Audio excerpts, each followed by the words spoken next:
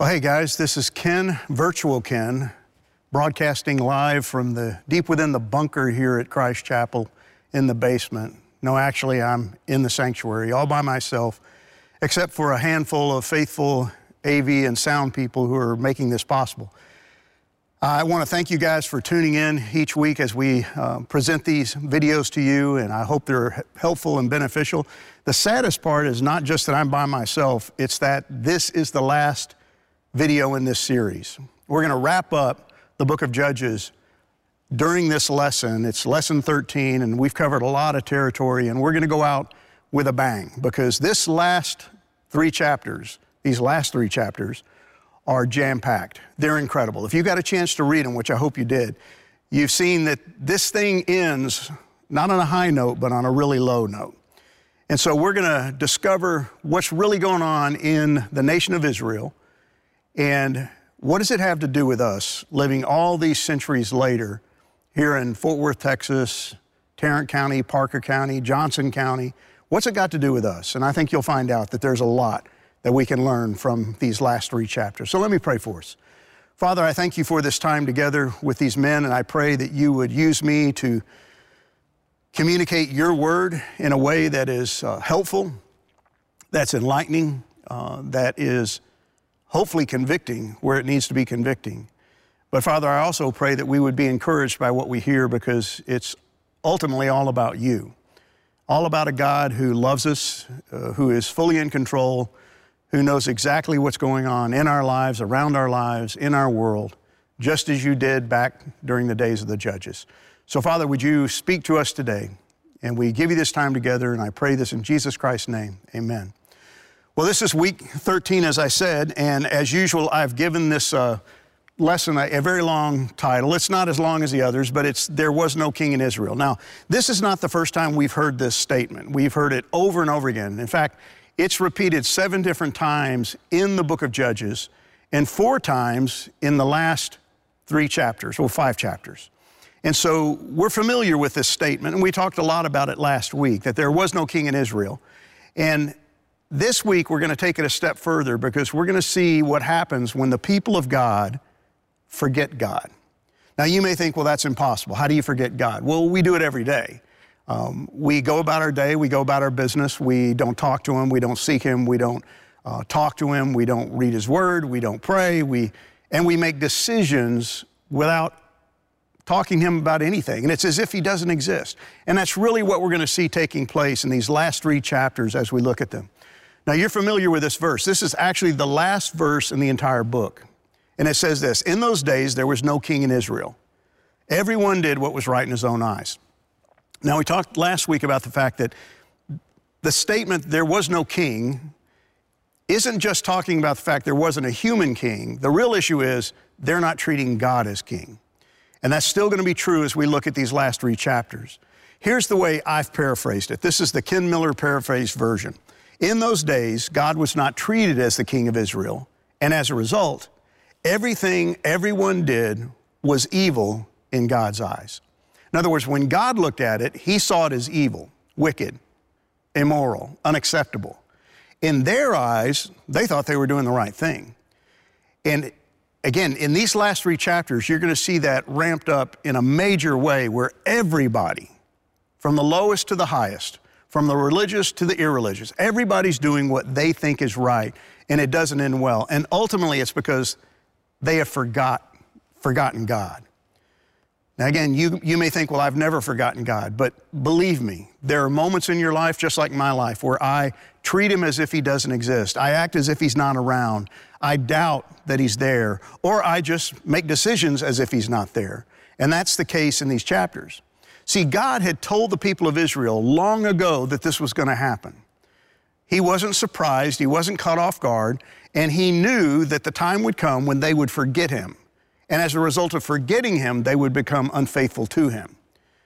Now see, that's always the danger. When you forget God, when you leave Him out of the equation, you will become unfaithful to God. Because if you're not thinking about Him, you won't realize that you're being unfaithful. You'll just go about your day doing what you think is right, but all the time acting as if He doesn't exist.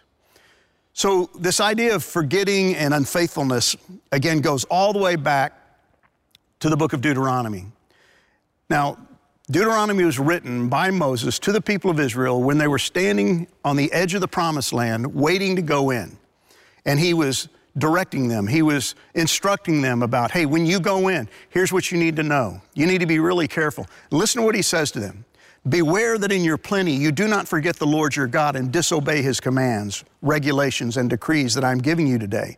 For when you have become full and prosperous and have built fine homes to live in, and when your flocks and herds have become very large and your silver and gold have multiplied along with everything else, be careful. Do not become proud at that time and forget the Lord your God who rescued you from where? From slavery in the land of Egypt. See, here's Moses who led them from Egypt and got them to the promised land 40 years later. He's telling them, hey, when you get in, it's not if, it's when. When you get in and you're blessed by God and all these great things happen, be careful that you don't forget God. See, God knew they were going to be prone to forgetfulness. As a matter of fact, it goes on in verses 8 through 11 in Judges chapter 2. Here's what Joshua, remember, he was the guy who led them in. Moses didn't get to go in. Joshua takes them into the land. He helps them conquer most of the people in the land, but then he's about to die. And here's where it ties back into the Deuteronomy 8 that we just read. Joshua the son of Nun, the servant of the Lord, died at the age of 110 years old. And they buried him within the boundaries of his inheritance in Timnath-Heres, in the hill country of Ephraim, north of the mountain of Gaash. And all that generation also were gathered to their fathers. And there arose another generation after them who did not know the Lord or the work that he had done for Israel. Now, we've looked at this passage before in week 2. It's not that they didn't know God, it's that they had basically forgotten him. He had become out of sight, out of mind. See, this is a new generation. They didn't come out of Egypt. They didn't wander through the wilderness. They were born after that. And so the older generation dies, and this new generation arrives on the scene, and they have forgotten God. Part of it was because their parents didn't tell them about God. They didn't tell about all the wonderful works of God. And so they began to see this God, Yahweh, as a relic, a leftover from their parents' generation. Well, that's your God. He did great things for you, but he doesn't do those great things for us. And that's going to be a real problem as we see in these chapters. Because as they go into the land, they're in the land, they've conquered most of the land, they begin to discover all these other gods. There's not just Yahweh, there's Moloch, there's Baal, there's Ashtoreth. There's so many other gods, and we've seen in previous chapters how even the judges were prone to worship false gods. So they have all these wonderful options that they can turn to other than Yahweh, and they begin to forget him. And they begin to chase after other gods, other hopes, other sources of help. And yet, here's what God said in Deuteronomy through the lips of Moses. Remember the Lord your God. He is the one who gives you power to be successful in order to fulfill the covenant he confirmed to your ancestors with an oath. Don't forget God. Don't leave him in the past, because he is the only key to your success. See, for them, as is true for us, if I leave God out of the equation, I may have what I think is success, but it will not be godly success. It will not be God-ordained success. It may be human success. I may have things that I think I want and I get, but they will never bring me what God desires for me. And that's so true of the people of Israel during this period of time. So no king. Here's the problem with not having a king, and especially God as your king. It became a moral free-for-all. Everybody was doing what they thought was right. There was really nobody containing the people because Moses was gone, Joshua has died, the judges have not yet come. Remember, this is the period before the judges. And so everybody's doing what they think is best for them, either for themselves individually, for their tribe, for their clan, for their family. Everybody's doing what's right for them. So let's look at chapter 19. Here's how it opens.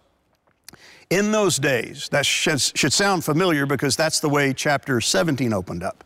In those days, when there was no king in Israel, a certain Levite was sojourning in the remote parts of the hill country of Ephraim, who took to himself a concubine from Bethlehem in Judah. And his concubine was unfaithful to him. And she went away from him to her father's house at Bethlehem in Judah and was there some 4 months. Then her husband arose and went after her to speak kindly to her to bring her back. What's going on here? You have to remember the timeline here. And we talked about this last week. In those days, what days? This is the timeline of the book of Judges. Now, you would automatically think in those days means, because these are the last chapters of the book, we're talking about after the death of Samson. Samson died somewhere around 1075 BC. But these last 5 chapters are a flashback all the way back to 1375 BC. We talked about this last week. Samuel is really just reversing the tape and taking us all the way back to the very beginning after the death of Joshua, and he's showing us what things were like that led to the need for judges in the first place. Now, one of the other important things to remember is that this was written during the time of the kings, the period that comes after the period of the judges. And it was written for people living during that time. It was written for Hebrews living under the kings. And it's telling them what it was like before the first king ever showed up, King Saul. And it's telling them what things were like in Israel before the first judge, Othniel, showed up. And it's not a pretty picture. So chapter 19, I'm just going to summarize these 3 chapters that we're going to look at very quickly to give you a kind of an overview. Chapter 19 is all about when morality falls to pieces. Remember, it's a moral free-for-all. Everybody's doing what's right in their own eyes. And you're going to see the rape and murder of the concubine we just read about. And it's graphic. It's intense. I mean, this is R-rated stuff. But then in chapter 20, we're going to see what happens when the enemy is actually within, not without. Your problem is at home, not outside. And we're going to see the slaughter of the Benjaminites. Now, they're a tribe of Israel, and you're going to see them literally almost wiped off the face of the map by their own people. And then finally, chapter 21, when the cure is worse than the disease. You see, when you operate outside of God's will and you operate as if God doesn't exist, you're going to start trying to solve your own problems your own way. And in my life, that doesn't usually work out too well. When I try to solve my problems, I only make them worse, and that's what happens here. And you're going to see the unjust reward of the wicked. They're going to get what they deserve, but it's going to be done in a very unjust way. The wicked will be punished, but it won't be by the hands of God. It will be by the hands of their own people. And none of this, the saddest thing about these 3 chapters is that God is nowhere to be seen for the most part till later in the 3 chapters. So what's going on? Well, we've already said it. Everyone is doing what is right in their own eyes. Emphasis on everyone. Remember I said earlier, from the top to the bottom, from the religious to the irreligious, everybody, including the Levite we just got introduced to, are doing what's right in their own eyes. So again, here's an overview of chapter 19. There's a lot in this chapter, and I'm just going to summarize it for us so we can move on. You've got another Levite, just like the one we saw in chapter 17, who's not where he's supposed to be. Remember, the Levites are the tribe who's been set apart by God to minister in the tabernacle, later on in the temple, and they are priests. And they were to live in one of 48 cities located among the other 11 tribes. They had no land given to them as an inheritance. So this individual, this Levite, who's supposed to be a priest, is not living where he's supposed to be living, just like the Levite we met last week. Verse 1 says he's sojourning in the remote part of Ephraim. That word remote means he's living in the hinterlands. He's living where nobody can find him. And you'll see why in just a minute. We're told he has more than one wife because he has a concubine. A concubine was like a lover, a mistress. You didn't have a concubine if you had a wife. You added it to your wife. In other words, she didn't replace your wife. She was in addition to your wife. And this priest should not have had a concubine, but he did. And it goes on. He drives his wife away. Now, this is a little bit different than maybe what your translations say, and I'm going to read from the Net Bible. It says she got angry with him. Your translation may say that she was unfaithful to him. The problem with that word is it has multiple meanings. And the more I studied the passage, the more I think this is the meaning. She didn't commit adultery. She didn't mess around on him. She was angry at him. And I think the text will support that. She was so angry that she left him. She was angry because of the way he treated her. And you're going to see this guy, this Levite, did not treat his wife well, his concubine. And so that's going to add to the story. It's going to take 4 months. Now think about this, 4 months until he actually goes to search for her. That's a long time, guys. If your wife left you and it took you 4 months to go find her, I would say there's something seriously wrong with your relationship with her. And that's exactly the problem here. It says her husband arose and went after her to speak kindly to her and bring her back. He's going to try to win her back over.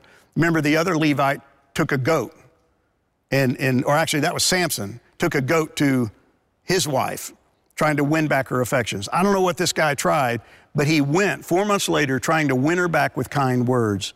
But his father-in-law, and this is where it gets interesting, when he arrives at her father-in-law's house, his father-in-law greets him kindly, but will not let him take his daughter. Now, why? I think it's because of the way he treated this man's daughter. And so he protected her. And multiple times he's going to delay the departure of the two of them. He's going to keep getting him to stay, drinking with him, eating with him. He's delaying the process of them leaving so that he can protect his daughter's life. It says in verse 7, his father-in-law pressed him till he spent the night there again. And again, he's going to delay him for days before he leaves and takes his concubine home. And when he finally leaves, he leaves at dusk. Now, why is this important? Because he's going to have to travel when it's almost dark, which was a dangerous thing to do in that day and age. It says, behold, now the day has waned toward evening. It was near dark before he, his servant, and his concubine started heading home to Ephraim from Bethlehem. So as they go along the way, his servant says, hey, it's getting dark. We need a place to stay. Let's stay in Jebus. Now, Jebus is the name of Jerusalem. It's the original name of that city. At this point in time, Jerusalem is not an Israelite city. It's a pagan city. And so this servant, they've gone about 6 miles. It's already starting to get dark, and he says, hey, let's just stay here. It's near, it's close, it's getting dark. Let's seek shelter. He says, come now, let us turn aside to the city of the Jebusites and spend the night in it. Now keep in mind, this is important to the story. This is a Jebusite, a non-Israelite city. And the servant is saying, let's stay there. But the Levite responds, no, I'm not going to stay there. Here's what he says. We will not turn aside into the city of foreigners who do not belong to the people of Israel, but we will pass on to Gibeah. Now, Gibeah was an Israelite city. Now, you get what's going on here. The Levite is saying, I'm not staying in a pagan city. That's not safe. We're going to stay in an Israelite city, and that's going to set up a contrast here that is incredibly important to the story. This sounds like wisdom, right? This sounds like the right thing to do. Don't go stay in a pagan city, stay in an Israelite city. But you'll see things don't go well. So what happens? They arrive in Gibeah, the sun's going down, and no one will let them stay in their home. Nobody invites them in. These are Israelites. He's an Israelite. He's a Levite. He's got his servant and his wife with him, and no one will show them hospitality. No one took them into his house to spend the night. And then along comes an old man who happens to be an Ephraimite, and he greets them, and he takes them in. He says, peace to you. I will care for all your wants. Only do not spend the night in the square. Now, this guy's words are prophetic. He is making a prophetic statement, and he doesn't even know it. But he knows the city really well. And he says, man, whatever you do, don't spend the night in the square. It is not safe. Now, again, this is an Israelite city. These are people of God. And yet this Ephraimite, another Israelite is saying, man, whatever you do, don't stay in the square because it will not be a good time for you there. And if you know anything about the scriptures, this is where this story takes on a flavor that reminds you of something. And we're going to see that Samuel, who's written this, is going back into the Old Testament to the book of Genesis in the Pentateuch, the very first book of the Bible, and he's borrowing from, he's literally plagiarizing a story from the book of Genesis. Listen to what it says in verse 22. As they were making their hearts merry, behold, the men of the city, worthless fellows, surrounded the house, beating on the door. And they said to the old man, the Ephraimite, the master of the house, bring out the man who came into your house that we may know him. Now, I shouldn't have to tell you this, but that word know there isn't talking about that we might get to know him, that we could become his friend. We're the welcoming committee for Gibeah. No, that word is the same word used in the Old Testament when it talks about Adam knew Eve, had sexual relationships with Eve. They want to have sex with this man, the Levite. These men are homosexuals. These men are sodomites. And they are banging on the door, and they want this Ephraimite to give that man to them so that they might have their way with them. Again, that should remind you of something. So what I've done, and this is in your handout that you can download, but just take a look between Genesis chapter 19 and Judges chapter 19. And Samuel, the author of this book of Judges, is borrowing from the Genesis 19 account in order to tell the story of what's going on in Gibeah that night. You see in verse 4 of chapter 19 of Genesis, the men of Sodom, both young and old, all the people to the last man, surrounded the house. Well, look at Judges 19. The men of the city, worthless fellows, surrounded the house. Go back to Genesis. Where are the men who came to you tonight? Bring them out to us that we may know them. You have the same phraseology in Judges 19, verse 22, that we may know him. It's a parallel story.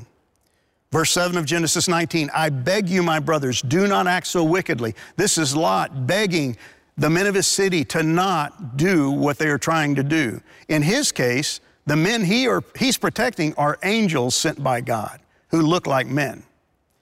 Well, what happens over in Judges 19? The Ephraimite says, no, my brothers, do not act so wickedly. Don't do this. You see the parallels going on here? Verse 8 of Genesis 19, behold, I have 2 daughters who have not known any man. Let me bring them out to you and do to them as you please. This is Lot, the nephew of Abraham, offering his daughters to these men in order to protect these 2 men in his home. Everything about this should be egregious to you. It should rub you the wrong way. And yet, look at what happens in Judges 19. Behold, here are my virgin daughters, says the Ephraimite, and his concubine. Let me bring them out now, violate them, and do with them what seems good to you. So what is going on here? Samuel is trying to show the people of Israel just how bad things were in Israel at the time before the judges came. And it's as bad as Sodom and Gomorrah. Well, let's keep on. Verse 8 of Genesis 19, only do nothing to these men, Judges 19, but against this man do not do this outrageous thing. Please, please do not do this. But the men in Lot's day say, stand back. The men in the Levites' day say, we're not going to listen. We're going to get what we want. We're going to have what we desire. Now, this is where the stories begin to take 2 different tracks, because in the Genesis account, God intervenes, but he doesn't intervene in the Judges account. Look at Genesis 19:11. And they struck with blindness the men who were at the entrance of the house, they being the angels. They strike these men blind, both great and small, so that they wore themselves out groping for the door. They can't get in, and they wander away. But look at verse 25 of Judges 19. So the man, the Levite, seized his concubine and made her go out to them. He shoved her out the door. He threw her to the wolves, so to speak. And they knew her, same word, and abused her all night until the morning. Then in the Genesis account, as morning dawned, the angels urged Lot, saying, up, take your wife, your 2 daughters who are here, lest you be swept away in the punishment of the city. They rescued them. They saved them because God was going to keep them safe. But what happens in Judges? As the morning appeared, the woman came and fell down at the door of the man's house where her master was until it was light. She is worn out. She has been totally ravaged and used up. And then it says her master rose up in the morning, and when he opened the doors of the house and went out to go on his way, not searching for her, not worried about her, no empathy, no sympathy, no compassion, behold, there was his concubine lying at the door of the house with her hands on the threshold, dead. She had been ravaged literally to death. But look at Genesis. So the men seized him and his wife, the men being the angels, and they took Lot and his 2 daughters by the hand, and the Lord being merciful to him, they brought him out and set him outside the city. See, in this case, God rescued Lot from Sodom. But in this case, the concubine dies. Who threw her out there? The Levite, the man of God, the servant of God. And every Israelite who read this story during the period of the kings would have been appalled. And they would have recognized the link between Genesis 19 and the story they're hearing about the Levite and his concubine. They would have made that connection, and it would have driven them absolutely nuts. How could anybody do this? See, Samuel is comparing Gibeah with Sodom. And Sodom is like the poster child of wicked cities. And yet here we have Gibeah compared.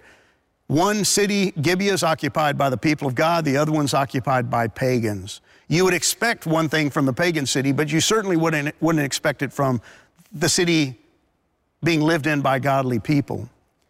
See, Genesis 18:20 says, the outcry against Sodom and Gomorrah is great, and their sin is very grave. This is God's statement against those two cities because of their wickedness. But if you fast forward into the book of Jude, the next to the last book of the Bible, listen to what Jude says.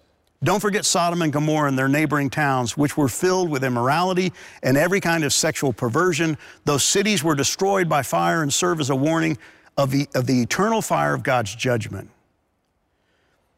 See, when we look at this story, what we have to realize is that wickedness is wickedness, whether it's done by a pagan or a believer. In God's eyes, it's still the same thing, and it's still deserving of punishment. And these people living in Gibeah, these Israelite men who did what they did to this concubine, who didn't get to do what they wanted to do to the Levite, but they took it all out on his concubine. These men were as wicked and evil and deserving of judgment as the people of Sodom.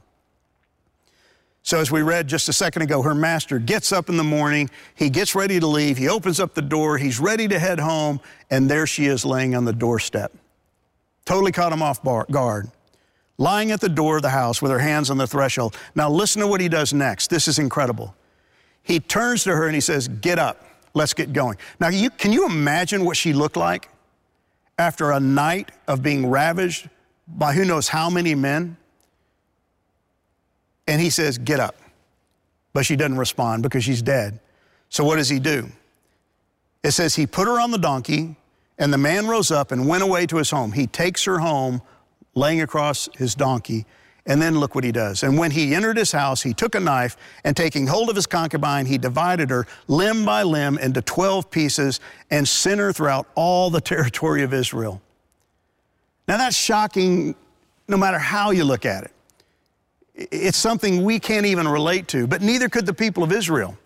Look what happens. All who saw it said, such a thing has never happened or been seen from the day the people of Israel came out of the land of Egypt until this day. Consider it, take counsel and speak. I think there's a couple of things being said here. We've never seen anybody do this. What? Cut up a woman and ship her body parts across to every tribe. There's no precedence in Scripture. It wasn't part of the law. This wasn't required by God. God's nowhere to be seen in this picture. This is a decision this Levite made, and the people have never seen anything like it before in their lives. Such a thing. We've never seen such a thing. See, I think what Samuel's trying to get us to understand is this is an all-time low for the people of Israel.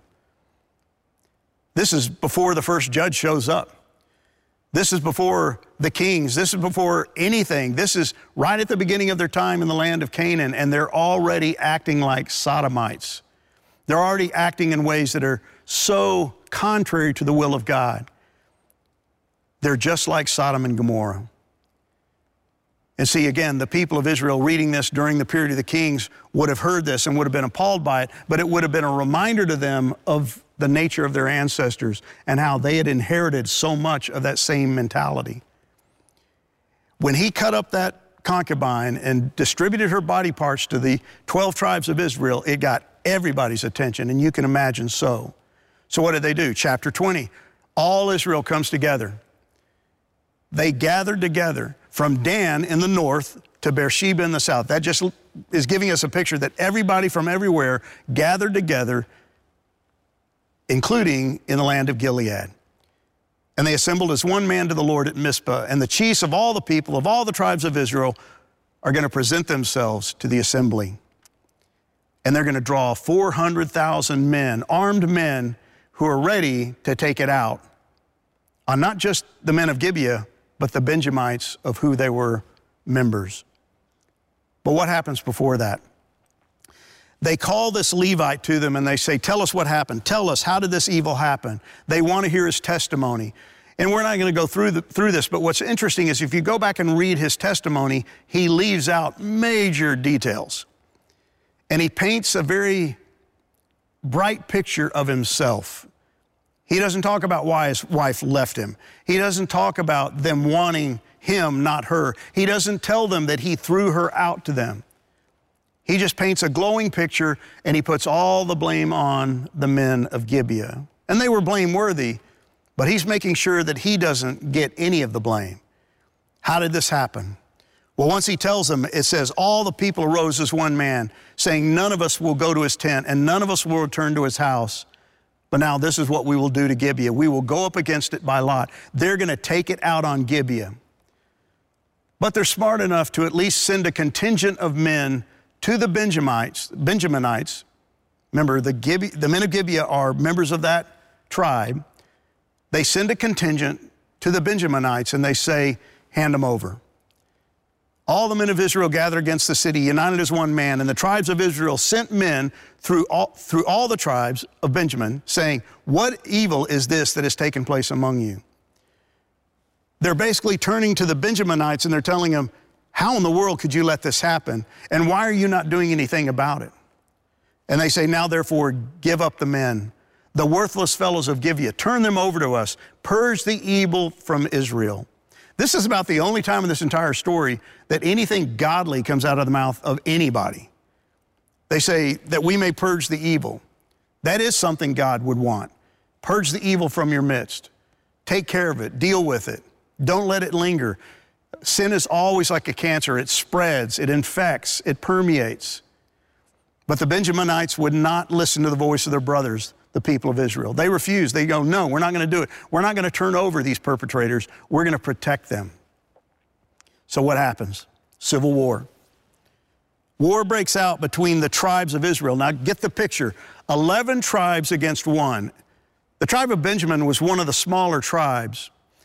And yet they're going to go to war, and we're going to find out later, there's about 27,000 of them against 400,000 Israelites. Now you would think this is a lopsided battle. This is going to go in the favor of the Israelites. They're going to conquer them quickly. They're going to wipe them out, but that's not what happens. What's really interesting in the story, though, is the Levite begins acting like a judge. He's not a judge. He's a man of God, but he's not living for God. He's not acting as a priest. He's not living in one of the priestly cities. And yet he calls the people and he calls them to go to battle against the enemy. But here's the sad part of this story. This guy's calling them to fight the Benjaminites, fellow Israelites, not Canaanites. Now, what happens when we move into the period of the judges? We saw the fact that some of those judges actually killed their own people for all the wrong reasons. So this guy kind of sets the precedence of what we see happening later on in the book. You see, he's left God out of the picture, just like they're going to leave God out of the picture, and everybody's going to continue to do what they think is right. He thinks he's doing the right thing. He's seeking revenge on the Benjaminites, but he never seeks God's will in it whatsoever. Everybody's in freelance mode. What do you want to do? We'll do it. Here's what I think we ought to do. Everybody's acting as if they're God, but never seeming to think what God would have them do. See, as we move through the story, what we see is that God becomes nothing but a tool to meet their agenda. And that's a dangerous thing for any follower of God, any believer in Jesus Christ to do, is to use God as a tool for your agenda. To pray for him for the things you want, but never asking him what he would want. Is this your will? But that's exactly what these people do. And there's going to be 3 battles.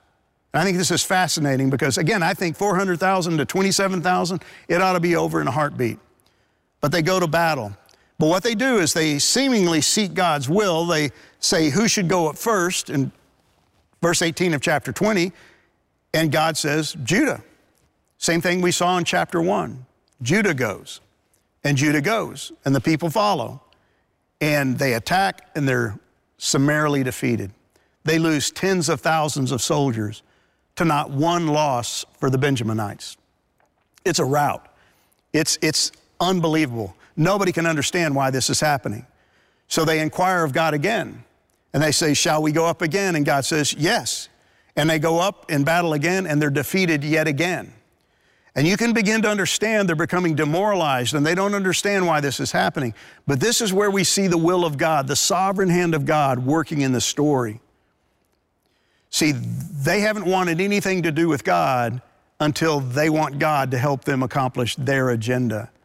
And it's interesting that 2 times God says, go, go. And they fail miserably. And the only difference between the first 2 battles and the third one is they come to God and they weep and they mourn and they offer sacrifices, and they at least remotely begin to treat him like who he truly is, the sovereign God of the universe.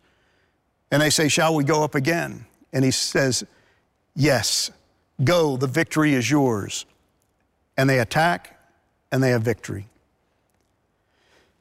See, sometimes when we try to do things our way, we may have victory, we may have defeat.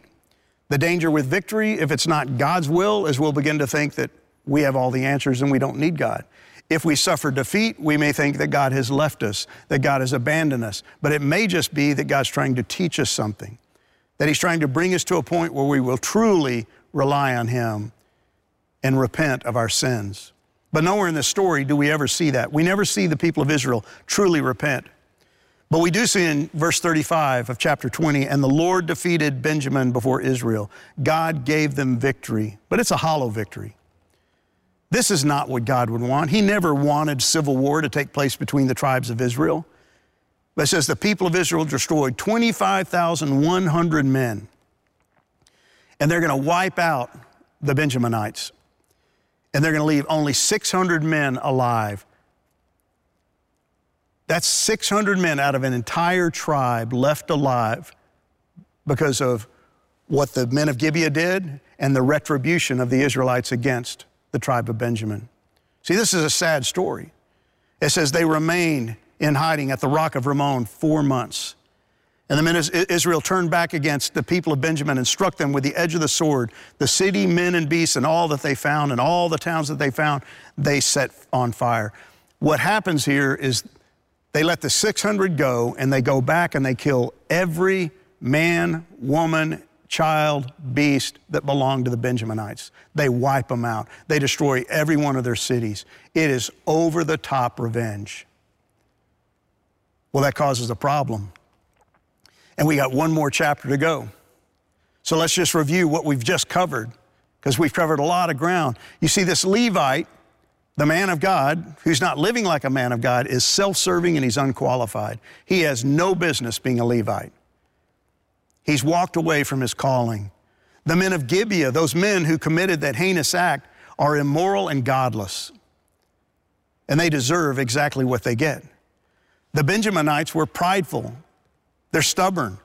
We're not going to purge the evil from our midst. We're going to protect our own. We're not going to let the 11 tribes tell us what to do. Pride, arrogance, stubbornness.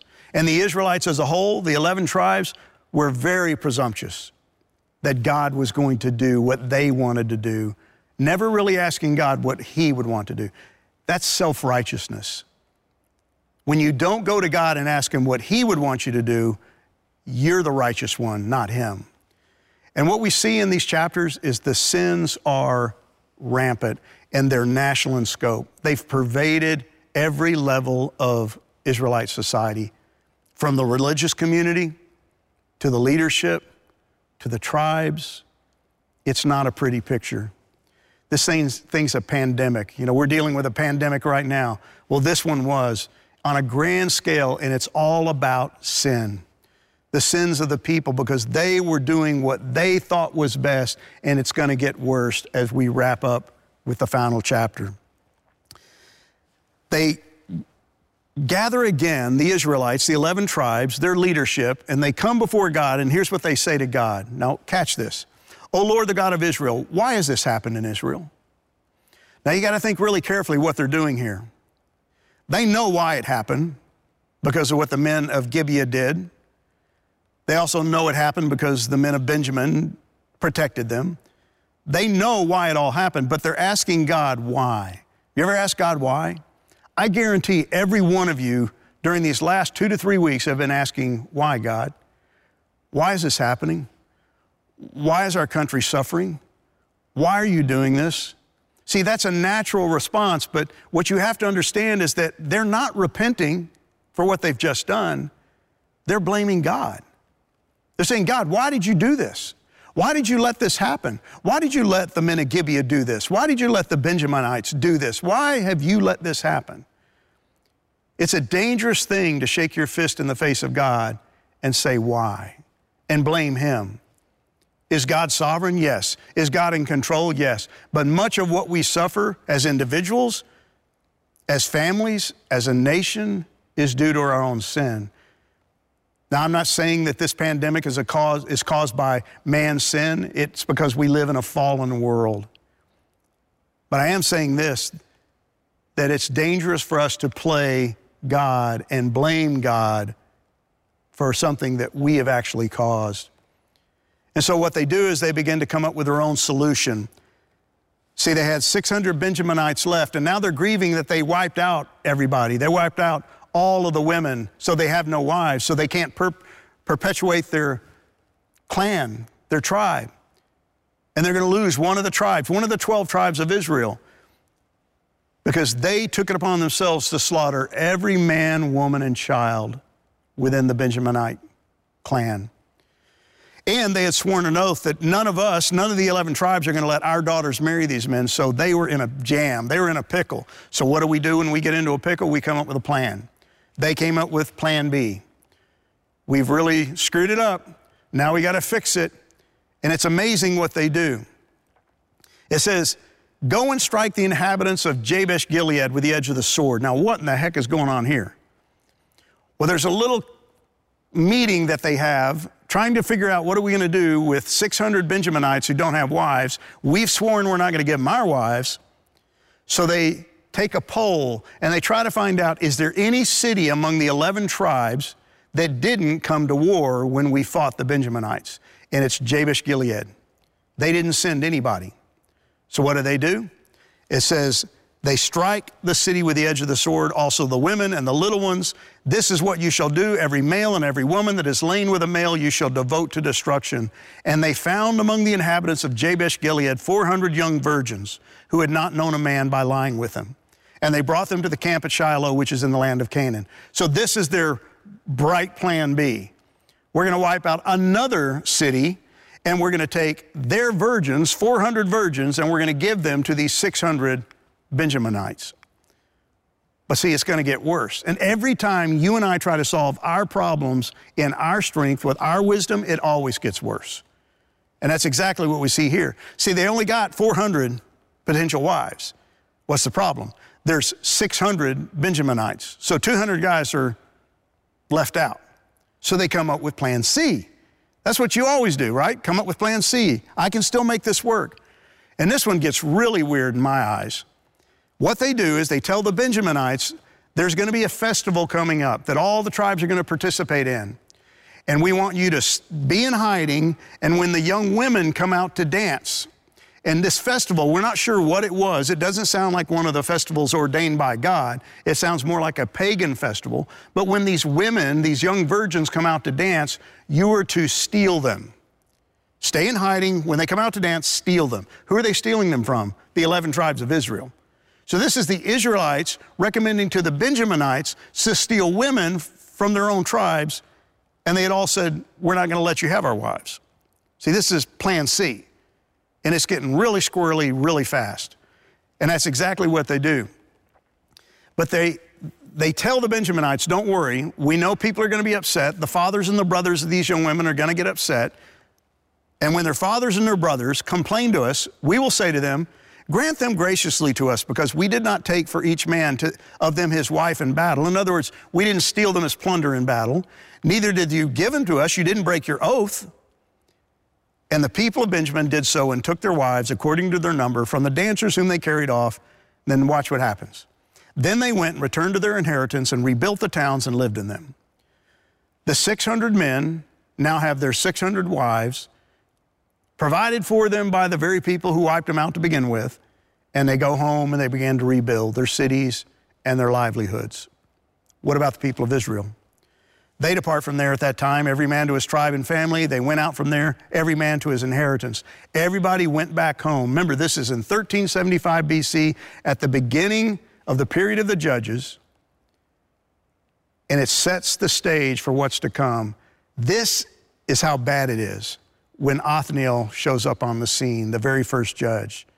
And then, of course, it closes, in those days there was no king in Israel. Everyone did what was right in his own eyes. See, this is the key to the whole book, right? This is not only the key to the whole book of Judges, it's the key to the whole book of the Bible. That when men do what is right in their own eyes, and they reject God as God, and they reject the Son of God as the salvation provided by God for the sins of mankind, it never turns out well. And we always end up doing what's right in our own eyes. So here's your discussion questions for this week. And I know you can't get together, but I would encourage you to get on the phone, talk with one of your table mates, table shepherds, use Zoom, use one of the many technologies available to you that we've sent to you, and get together with your guys virtually and talk about these. Talk about these questions with your family, with your wife. But here's the first one. From your own experience, what are some of the things that can happen when you leave God out of the equation? When you just choose to decide that I'm going to do life without Him, I'm going to make decisions without Him, I'm going to come up with plan A, plan B, plan C without God. What are some of the things that can happen, that you've seen happen? Secondly, as we go through this current global crisis, what are some ways we may be tempted to forget God? And I know what you're thinking, Ken, I would never forget God at a time like this, but you do. I've talked to many of you. I've seen some of your posts on social media. You're fearful, you're angry. And when you have fear, you've forgotten your God. When you have anxiety, you've forgotten your God. When you post things that are detrimental, you're forgetting your God. So again, what are some ways you've been tempted to forget God? Are you getting up and spending time in the Word? Are you watching these videos? Are you studying? Are you praying? Are you filling your mind with the truth of God's Word through music and through the Scriptures? Finally, I want you to spend some time reading Isaiah 55, 6 through 9. Why are these verses so relevant to our current circumstances, and how should we respond to them? Would you pray with me? Father, thank you for this time together. Thank you for this incredible book. I am so grateful that you led me to study it and that I've been able to teach it to these men, and I pray that you would take these final 3 chapters and bring them alive in our lives. Help us to realize, Father, that we too can be guilty of forgetting you, setting you aside, forgetting that you're all powerful, forgetting that you're all sovereign, forgetting that you have all things in your hands and you're not worried. And may, Father, we trust in you more than we trust in science, and more than we trust in the media, and more than we trust in the government. May we respect those things. They're provided by you, but Father, our ultimate hope has to come from you. And so, Father, bless these men, bless their families, keep them whole, keep them well, keep them safe in the days, the weeks, the months ahead. And we pray all of this in Jesus Christ's name. Amen.